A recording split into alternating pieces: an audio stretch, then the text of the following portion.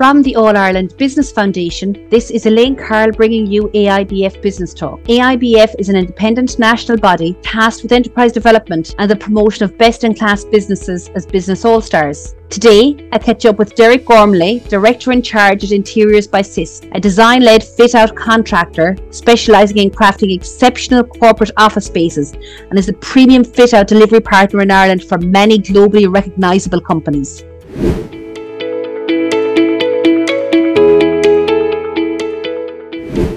Thank you so much for joining me on AIBF Business Talk today, Derek. Derek, sometimes when I personally think of an office environment, the Dolly Parton song comes back to me, working 9 to 5, and you see somebody sitting at their desk with a typewriter in front of them. But my God, have offices of today developed and evolved from just being, a desk and a computer or whatever in front of you? How have you seen offices evolve? Well, listen, I suppose there was always going to be an evolution in the office space itself, but I think COVID had a massive part to play in that. And what it's done, I suppose, it's forced companies to really look how they use their office spaces, and it's very important for themselves to see how their business works in relation to. So what COVID did, obviously, a lot of people went to work from home and they ended up working at desks, and it's brought in something flexible working spaces within the office environment. And what we're seeing now is that most companies are now looking at the spaces they have. They're looking at how they can reutilize those spaces to be more collaborative spaces, how they can make those spaces attractive for people to want to come into the office, and to want to work as part of a team, and how they can collaborate with their teams in those spaces. So we're seeing more of open collaboration spaces. We're seeing more meeting rooms, like 3, 4, 5 person meeting rooms, showing up in office spaces, rather than what we're used to, the old call centre where it's rows and rows and rows and rows of desks and everybody wearing headsets. And so there's been a massive development, and I think it's for the good, for people's health and well-being, going forward, the way designs are changing. There's been a lot of the implementation of smart technologies and smart buildings, as well as all of the time thinking, is this sustainable in the background as well? It is, and it is, and that's very much so. Like major corporations will be looking at, because they've such massive office stock around the world, they'll be looking at the energy usage of these buildings and how they control that from a central location. So we're seeing the Internet of Things, or as we call it, in relation to how they monitor the energy usage of the building, how the building functions from, if they've got 6 stories of a building and they've got 1,000 employees coming in, that they don't locate 1,000 employees over 6 floors, that they're located in areas that they can work for first and foremost, but in areas that allows them to reduce the energy use of the building, so they wouldn't have lights on, say, for instance, on 5 floors if everybody's on 1 floor, and so on and so forth. So it's the buildings are becoming more intelligent, and with I suppose with the availability of smart technology for buildings now. And that's building technology. They're looking at stuff like planned maintenance and how that can improve the life cycle of equipment, by putting sensors into air handling units, and and looking at how they actually manage their building, which is much more important from a sustainability point of view, and on a global scale. So something in Los Angeles is controlling air handling units in a building in Dublin, or and that's the way the building is going. It just shows the whole, I suppose, evolution, doesn't it, of the industry as a whole. And when I think of the brand, Sisk, right? So many people are familiar from the construction side of things, as the brand Sisk. You're a different arm of that. If you just like maybe to share with our listeners, Sisk by Interiors, and how it came about, that evolution into a standalone entity. Yeah, so Interiors by Sisk, I suppose the reason why I came about is, I suppose Sisk have been doing interior commercial office fit out for as long as I can remember, and I'm with the business 30 years. But what's happened in recent years, the fit out market has become very much a specialised area within, because of all the introduction of new technologies, and it's a different kind of, I suppose, delivery model to our main business, which is main construction. So what we found in the main brand was that in Sisk we were finding that we were, I suppose, being left off tender lists for large commercial fit outs, or even small commercial fit outs, because it felt that we were a building contractor first and a fit out contractor second. And that's understandable when how when you see how complex some fit outs have got in the modern age. So probably 2 years ago now, we decided that we needed to branch into that, and Interiors by Sisk was born. So feeding on the back of all the work that we've done in our main business, we developed the brand for Interiors by Sisk, and we went out to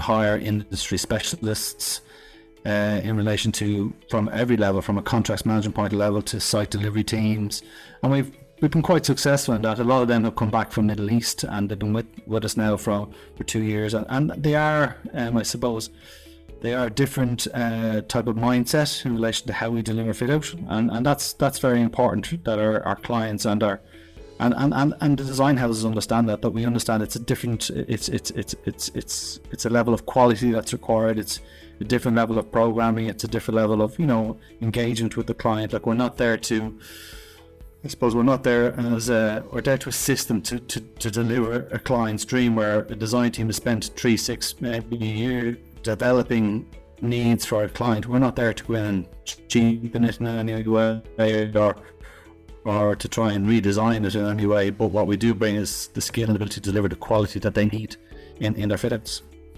And I suppose sometimes when a company, you've got to say, it's fine if you've got a new build, right? And it's very easy to plan ahead and to have everything really but there's a lot of office buildings there that are being retrofitted, they call it brought up to standard and all of that. Is that a much more challenging project?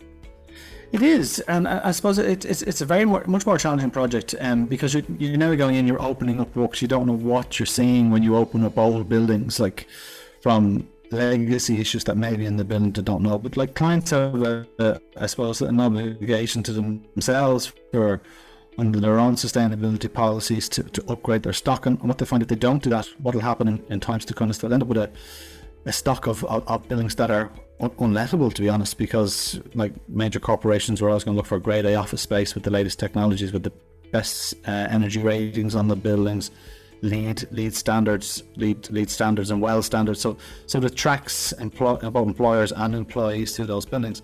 But retrofitting is a market that's really growing at the moment, and we can see that quite clearly. Like the government will have a policy, and we can see that now in across the e-tender platform. So they're starting to look at their stock and what can we do to make these more energy efficient. It's happening in schools as well, albeit that's not something we're into at the moment. But you can see in the schools part, they're looking at putting solar panels on roofs of schools, changing out windows, changing insulation requirements. We're seeing that in old office stock requirements as well. How can we make these more efficient? And there's lots of ways to do it. And where can you see your biggest growth area? Because look, even though you are a new business like Sisk by Interiors, but actually, when you look at it, you're actually in business and have been providing this service for a long time. So there's a huge stalwart worth of clients that you have with you that know your work. And I'm sure some of the projects that you've done, speak for themselves. They do, and like we've done large fit outs and we've done small fit outs. So we've done fit outs as small as 300,000 or 400,000, but up to values of 40-50 million of corporate fit outs for legal firms, for banks.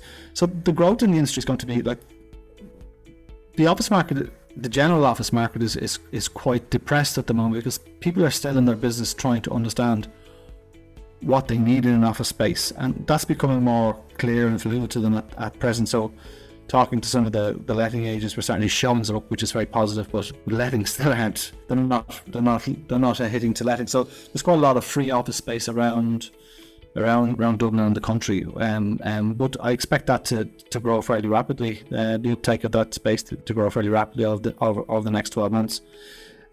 What we are seeing is a big uptake in upgrade of buildings, and there's many frameworks out there from the OPW, we're doing one for the IDA at the moment in Athlone, which is a complete refurbishment of their building. So that's everything from even taking out floor slabs to removing windows, new air seals going onto the building, and a complete change of all the mechanical and electrical systems, and then a complete refurbishment and rebuild. And that's the second job now we've done for the IDA, which is great. So we fitted out the last job in Park Place, which is fantastic, So it's fantastic to have under your belt anyway, that's for sure, for the portfolio. I suppose all of this is happening not necessarily because it's 100% required for an office to be open to be a certain way, but actually to ensure that the employees want to come into the workplace, to make sure that it's a collaborative workspace. Tell me about those driving factors and the benefits of having a good collaborative workspace that's enjoyable to be in. It is, and I think, and they all goes back to, I suppose, what COVID and business have done, COVID has done to businesses in offices. Like the big downside to COVID was people were in silos. They're in their box rooms, rack kitchens, and they're like to have a meeting with a team member was setting up a meeting space, and young people who are learning their trade or learning whatever industry they're in, they found themselves waiting for someone to call them to give them work, and they weren't learning, and a lot of learning for those trainees would be by osmosis. So it's important that teams get together, and businesses have really cottoned on to that point that they need to be together, if not all the time, definitely at designated times, 2-3 times a week, to strategically plan, to look at projects, how we're going to deliver things. And teams is great, don't get me wrong, it is great, it has a great function in the business, but I think that we're social creatures, and we all need that engagement, and that's how you build camaraderie and within teams, and that's important to businesses, and to help them grow.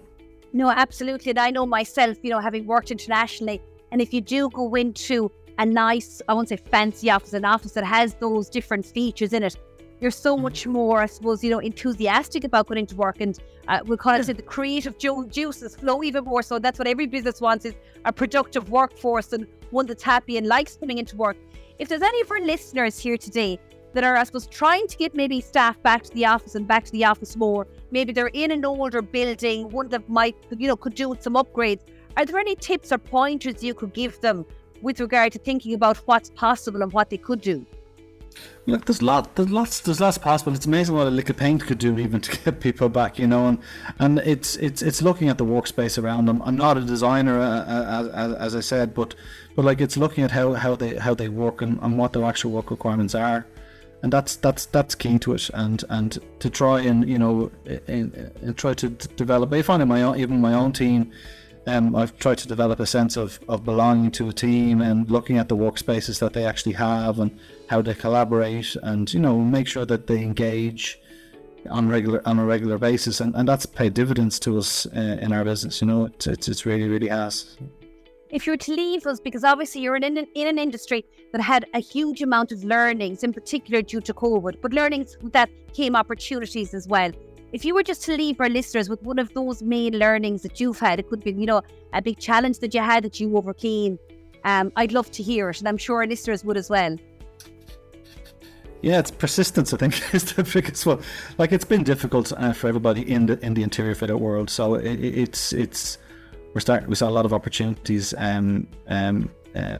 fall away. But for our as a brand and for a brand, I think what we've done in the last 2 years, from my point of view, we've developed a brand that's sustainable. For one, it offers, it offers what we need to offer for the interior office fit out market, which delivers quality to them. And the challenge has been getting out there, building the brand for us. There's different challenges, I suppose, over the next 2 years for us. Now that we've established a brand, it's now developing that brand into what I'd like to call a household name or an office known name, and that's going to be the biggest challenge for us going forward. So I think that's where we'll get to, and it's going to be a challenge, but the team are well up for it, which is great, Well, pardon the pun, watch this space. So I think that there's a fantastic future ahead for Interiors by Sisk. I think your current client portfolio speaks for itself, and speaks an awful lot more than your longevity, than how long you've been in business. I think anybody that brings you on board, and we've heard this from clients that have worked with you as well, Derek, that brings Interiors by Sisk on board, are very, I suppose, happy with the turnkey solution that you provide, but one that's delivered, a product that's delivered on time, within budget, and to the highest standards, even from a health and safety perspective. So a huge congratulations to you and to your team on that. And we look forward to watching the brand and seeing the various projects as they come through. So well done. That's great, Elaine. Thank you very much. Thank you for listening to AIBF Business Talk today. I really do hope you enjoyed listening in. To find out more about the All Ireland Business Foundation and the work that we do, especially the Business All Stars programme, just go to www.aibf.ie. Remember, never put off until tomorrow what you can do today. Until next time, from your host, Elaine Carroll. Goodbye.